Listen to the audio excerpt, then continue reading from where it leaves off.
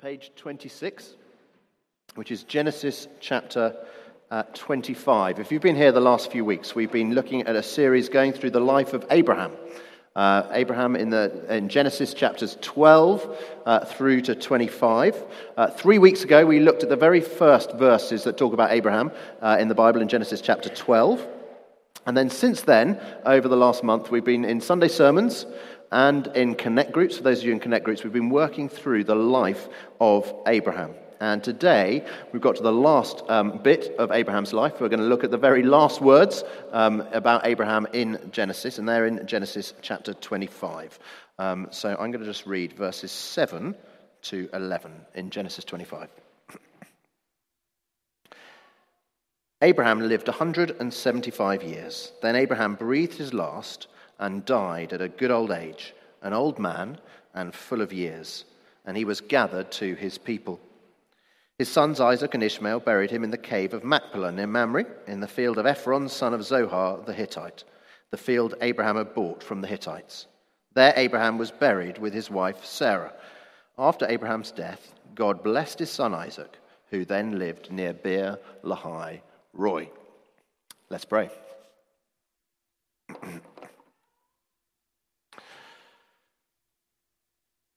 Lord God, this morning we simply pray that you might teach us about bold faith. And we pray for each one of us gathered here that you would fill us with bold faith. We pray that you might do that. And we pray this not in our name, but in the name of the one Lord Jesus Christ. And we pray this for his glory. Amen. Well, I have recently realized that I am getting older because, let me give you the reason for that. It's a bit of an obvious statement, I know. Because, shock horror, I have started reading the obituaries in the newspapers. I've just started, the last year or two, I've found myself pretty much every day reading the obituaries in the newspapers. And I think back to when I was growing up, and I'd watch my mum and dad reading the newspaper, and I'd see them reading these obituaries, these lives of interesting people and all the interesting things they got up to, they just died. And I'd look at my parents reading the obituaries, and I think, what a weird thing to do. I mean, what a complete waste of time, reading about people you probably never knew, and they're now dead. What is the point of that? But now I find myself doing exactly the same as my parents, reading these obituaries. And I think the main reason probably, as well as getting older, is because I'm nosy. And I quite like finding out about people and finding out things. And I find it really just interesting, actually, sometimes to read about these people that you may have heard or you may never have heard of, and actually just hearing maybe some sort of different area or different side of their life that you never knew existed. Earlier this year, there was an obituary of someone who I knew a little bit as a friend of my granny. So I knew her a little bit, and I knew her just as this old lady, just a friend of my granny. That's all I really knew about her. And earlier this year, she died, and her obituary was in the Times for various reasons. And I'm just going to read you a few paragraphs of her obituary in the Times. This old lady that I knew of said this. Said she saw the Midwest of the US from the back of a bus and the Grand Canyon from the back of a donkey and played canasta with film stars in Manhattan. She also worked at a mission in South Africa with her sister Claire and brother-in-law John. Tall and elegant, she had many admirers. On one occasion, a short break taken to get over a split with a fiancé turned into a magnificent traveling spree around the Middle East with her friend Virginia Llewellyn. The two ladies in their 20s set off in a Hillman Minx, that's a car, via Rome, where they had an audience with the Pope. They snaked through a war zone in Syria, assisted a doctor vaccinating Bedouin tribespeople in Iraq, and narrowly avoided midnight arrest by the Yugoslavian army before driving back to the UK with no shoes, 6 tortoises, one for each godchild, and an Iraqi hitchhiker. Her husband had long held a pilot's license, but after one particularly nerve-wracking flight home from Newmarket in 1976, she got her own, proudly announcing that she could now beat those traffic jams. Even so, Josh, her son, said she was often late for church. Now, I just thought she was a run-of-the-mill old lady, but how wrong I was. You learn so much from an obituary. And really, our Bible reading this morning, it is an obituary. It's an obituary. It's Abraham's obituary. It's the final sermon in our series on bold faith. And the question is, as we look at this obituary, this little obituary, what does it focus on? What does it focus on? Well, it's not a list of sort of Abraham's acts of bold faith and his acts of blatant failing. It's not full of sort of quirky little stories that we never knew about, about a tortoise and an Iraqi hitchhiker. But rather, what we get in these final few verses is a summary of how things are going in terms of each of the promises that God gave to Abraham right at the start of the whole account of Abraham. I wonder if you remember them. Back in Genesis 12, as Abraham, you remember, as he leaves his family, he leaves his country, he leaves his father's household, God promises to Abraham three things. God promised to Abraham a people, a place, and a blessing.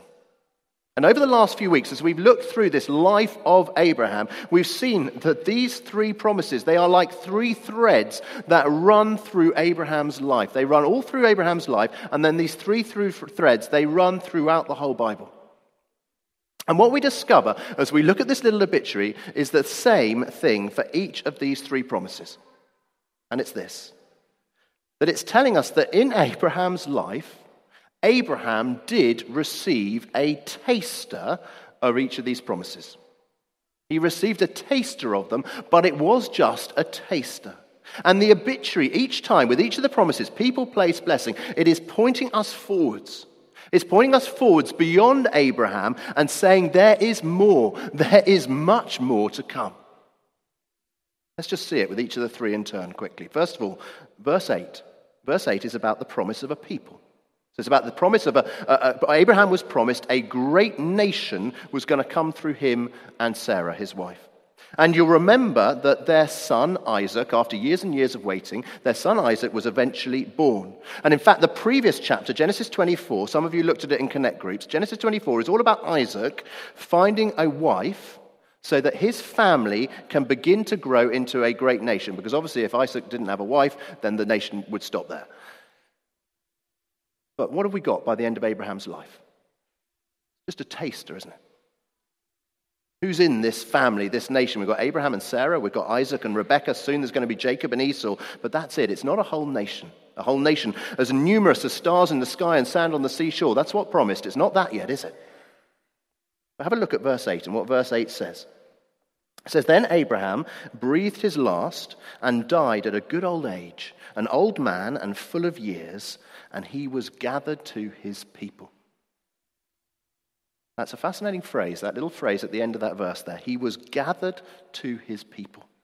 Because, of course, it cannot mean just that Abraham was buried in the family tomb, because only Sarah, his wife's body, lay there at that time. She died, just Sarah, but it says he was gathered to his people, plural. So you see, this verse, it is pointing forwards. It's pointing forwards to an existence beyond death. It is pointing forward to the resurrection of all who have faith in the Lord, the gathering of God's people from every tribe and nation of this world.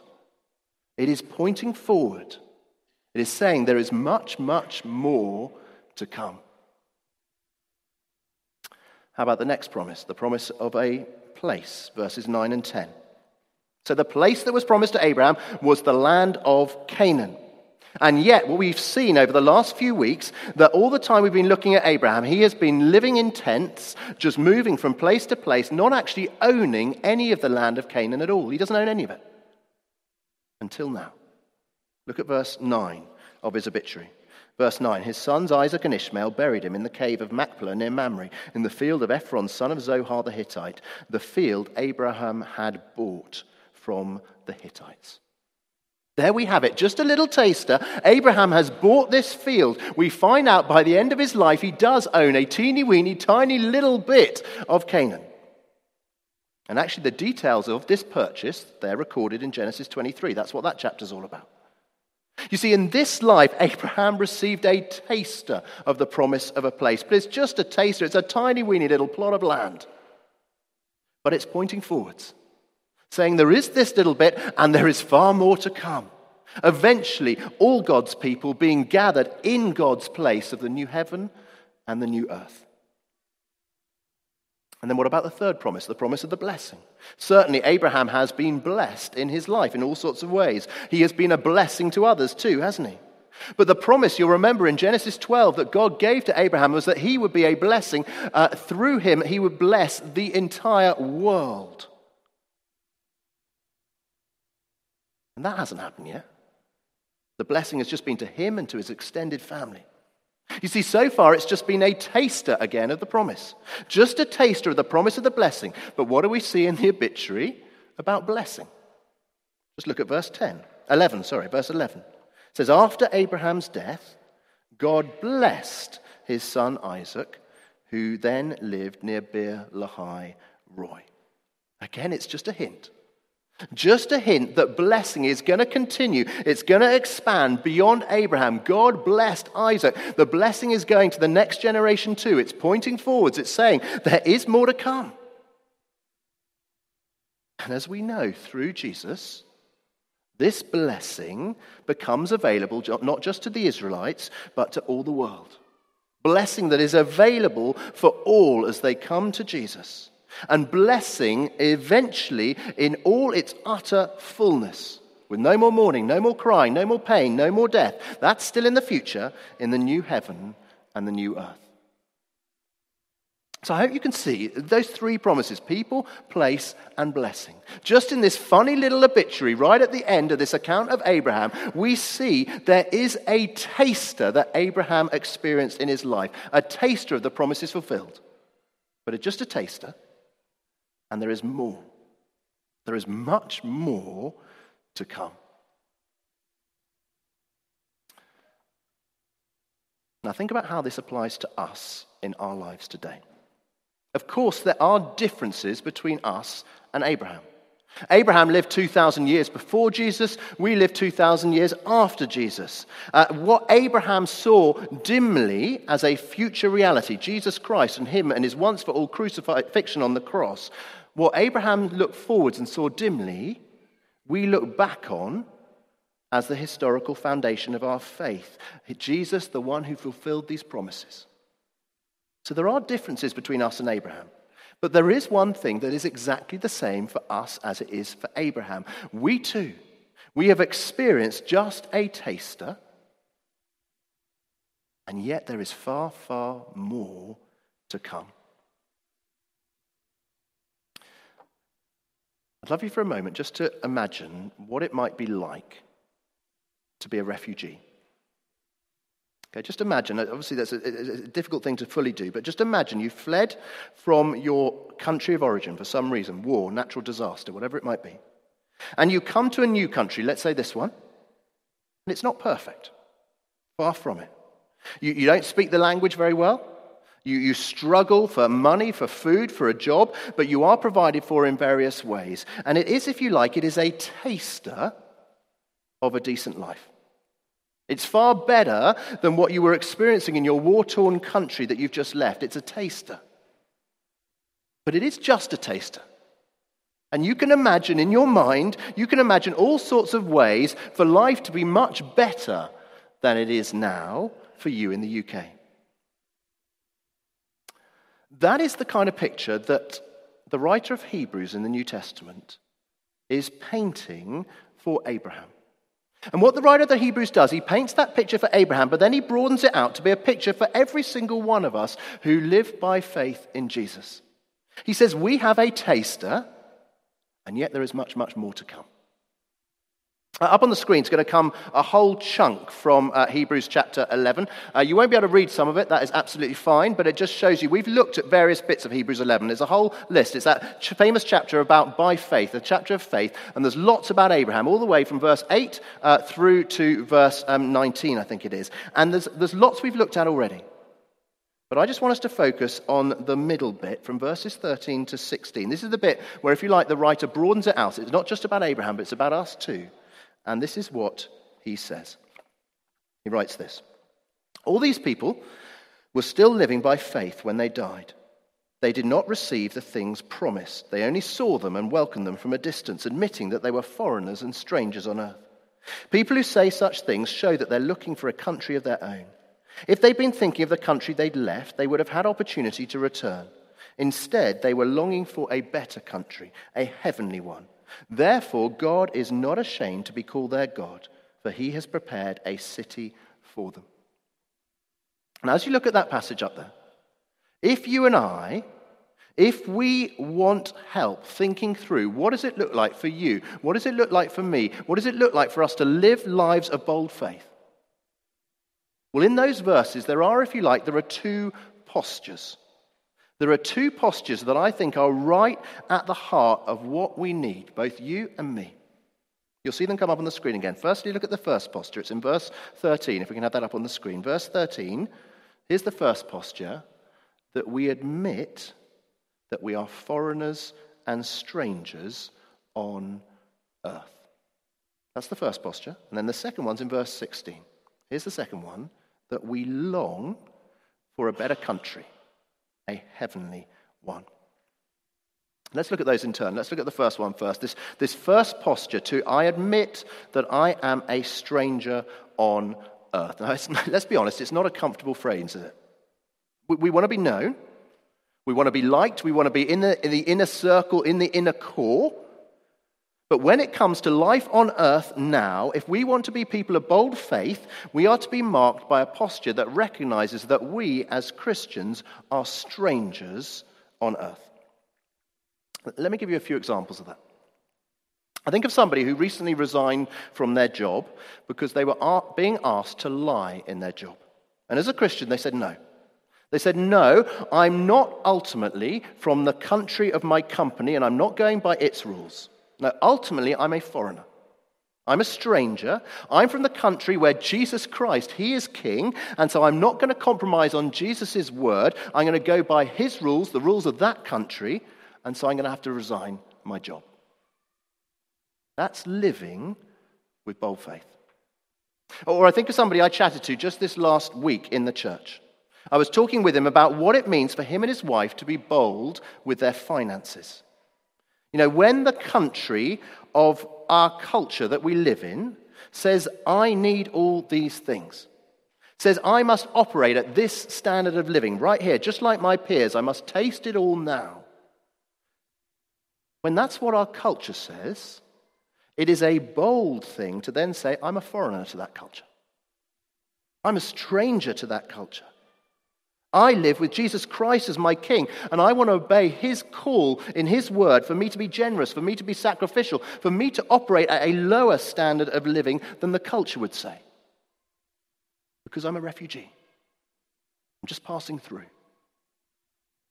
To do that, to choose that, that is living with bold faith. Or I think of somebody else I talked to this week who's part of the church. Last weekend, she was going to an adult bull pit, as one does. She was going with some old friends of hers from school. And she prayed, before she went to this adult bull pit, she prayed for boldness, for opportunities to speak about Jesus with some of her friends from school who she hadn't seen in a while. And as she was praying for that, she felt that God was speaking to her, and God was giving her a picture about one of her friends. One of these friends she was going to see. So there we've got it. It's not 100% definitive word from God in the Bible, but it is a word that is needing to be tested, a prophetic picture that's needing to be tested. God speaking to a specific situation about a specific person. And this picture that she felt she had was for one particular friend who she was going to see, and the friend was trapped and needing to experience truth and freedom. So this Christian, what she did, she prayed, and she said, Lord, if I'm meant to share it with this individual, would I get an opportunity during the day when we're all going to this adult bull pit, would I get an opportunity when it's not just all as a big group, but just the two of us by ourselves, so I can actually share this thought that I have from her for God? And sure enough, during the day, it did happen. There was a time when it was just the two of us. They were in a chicken shop, and they were eating chicken wings. But it was just her and her friend. And so she thought, right, here's the moment. I'm going to take the bold step. I'm going to obey you, Lord. I'm going to speak out what I believe is for this friend of mine. I'm going to speak out, Lord, what I think you are telling me to tell her. And I may look stupid. I may look like a stranger on earth, but I'm going to obey you even if she might think I'm totally bonkers as I say that. but I'm going to be bold and say it. And what happened? Her friend stopped eating mid-chicken wing. She said, what you've just said then is spot on where I'm at in my life now. My life's off track. I've been looking for meaning in love and relationships. That hasn't worked. I've actually begun to read the Bible occasionally. I've even gone to church. That picture is totally right. I'm feeling trapped and I am searching for truth. That Christian lady in our congregation, she was living with bold faith. Now think of all three of those examples. In all three of those examples, there would have been fear, wouldn't there? There would have been fear. Fear of quitting your job. Fear of living at a lower standard of living. Fear of looking a plonker. In each of those cases, there would have been a fear. And having a bold faith does not mean we don't have any fear. But what it means is we recognize that there are other things that are more important than our fear. You see, when your fear of the rules of your culture are outweighed by your more important awe of the one whose kingdom you're a part of, when you lean on and you look up to something bigger, someone greater than anything we might fear, then you and I will live with bold faith because we'll be looking up and we'll be obeying God's word, whatever that might mean.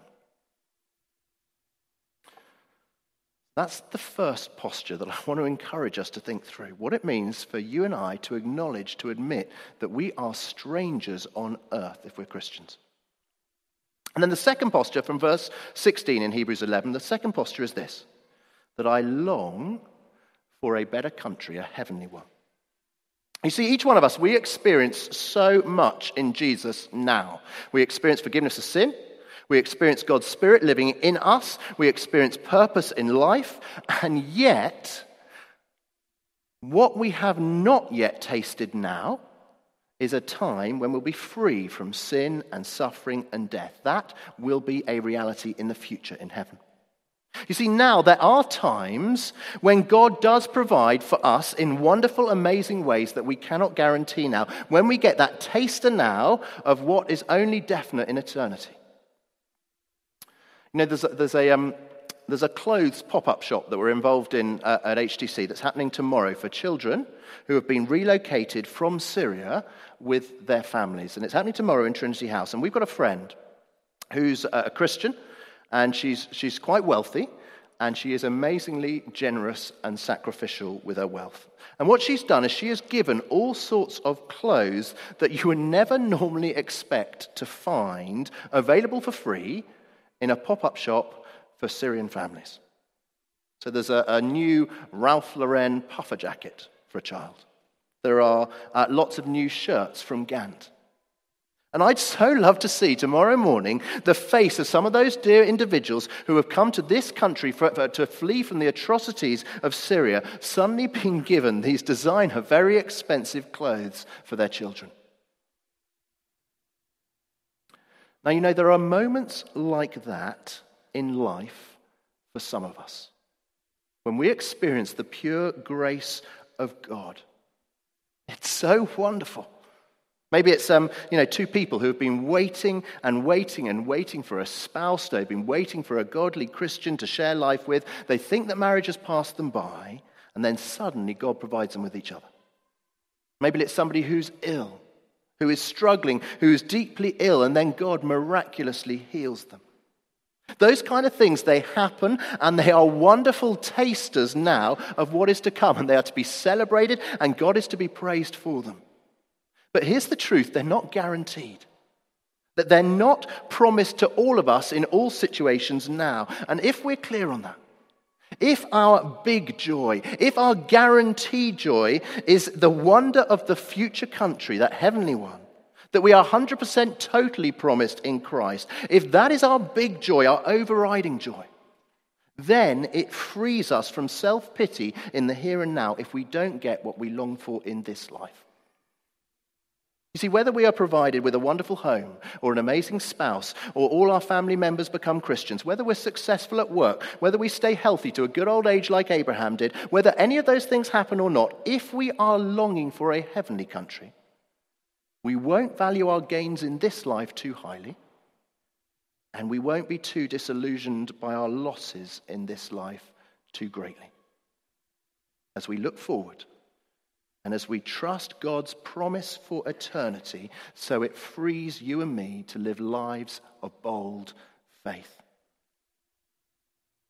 You see, when we know how this story ends, when we know how the story ends, so we look forward to it because it is incredible. And when we know how the story ends, then we know why we are in this story right now.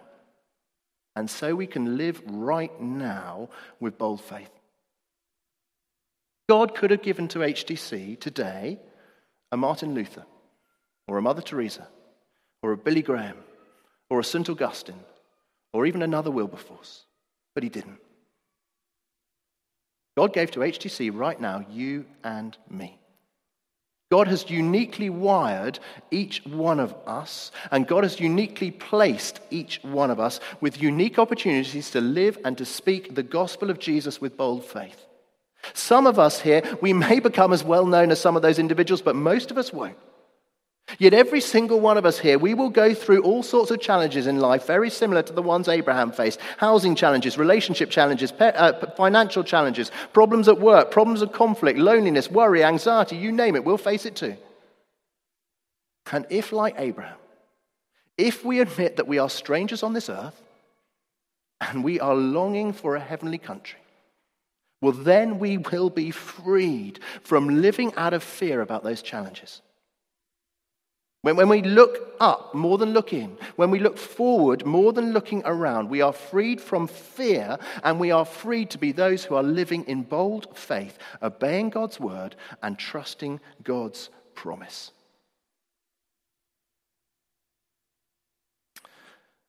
HTC, let's face it, you and I, obituaries or no obituaries, we are getting older. All of us are. But the far more important question for each one of us is, are we getting bolder?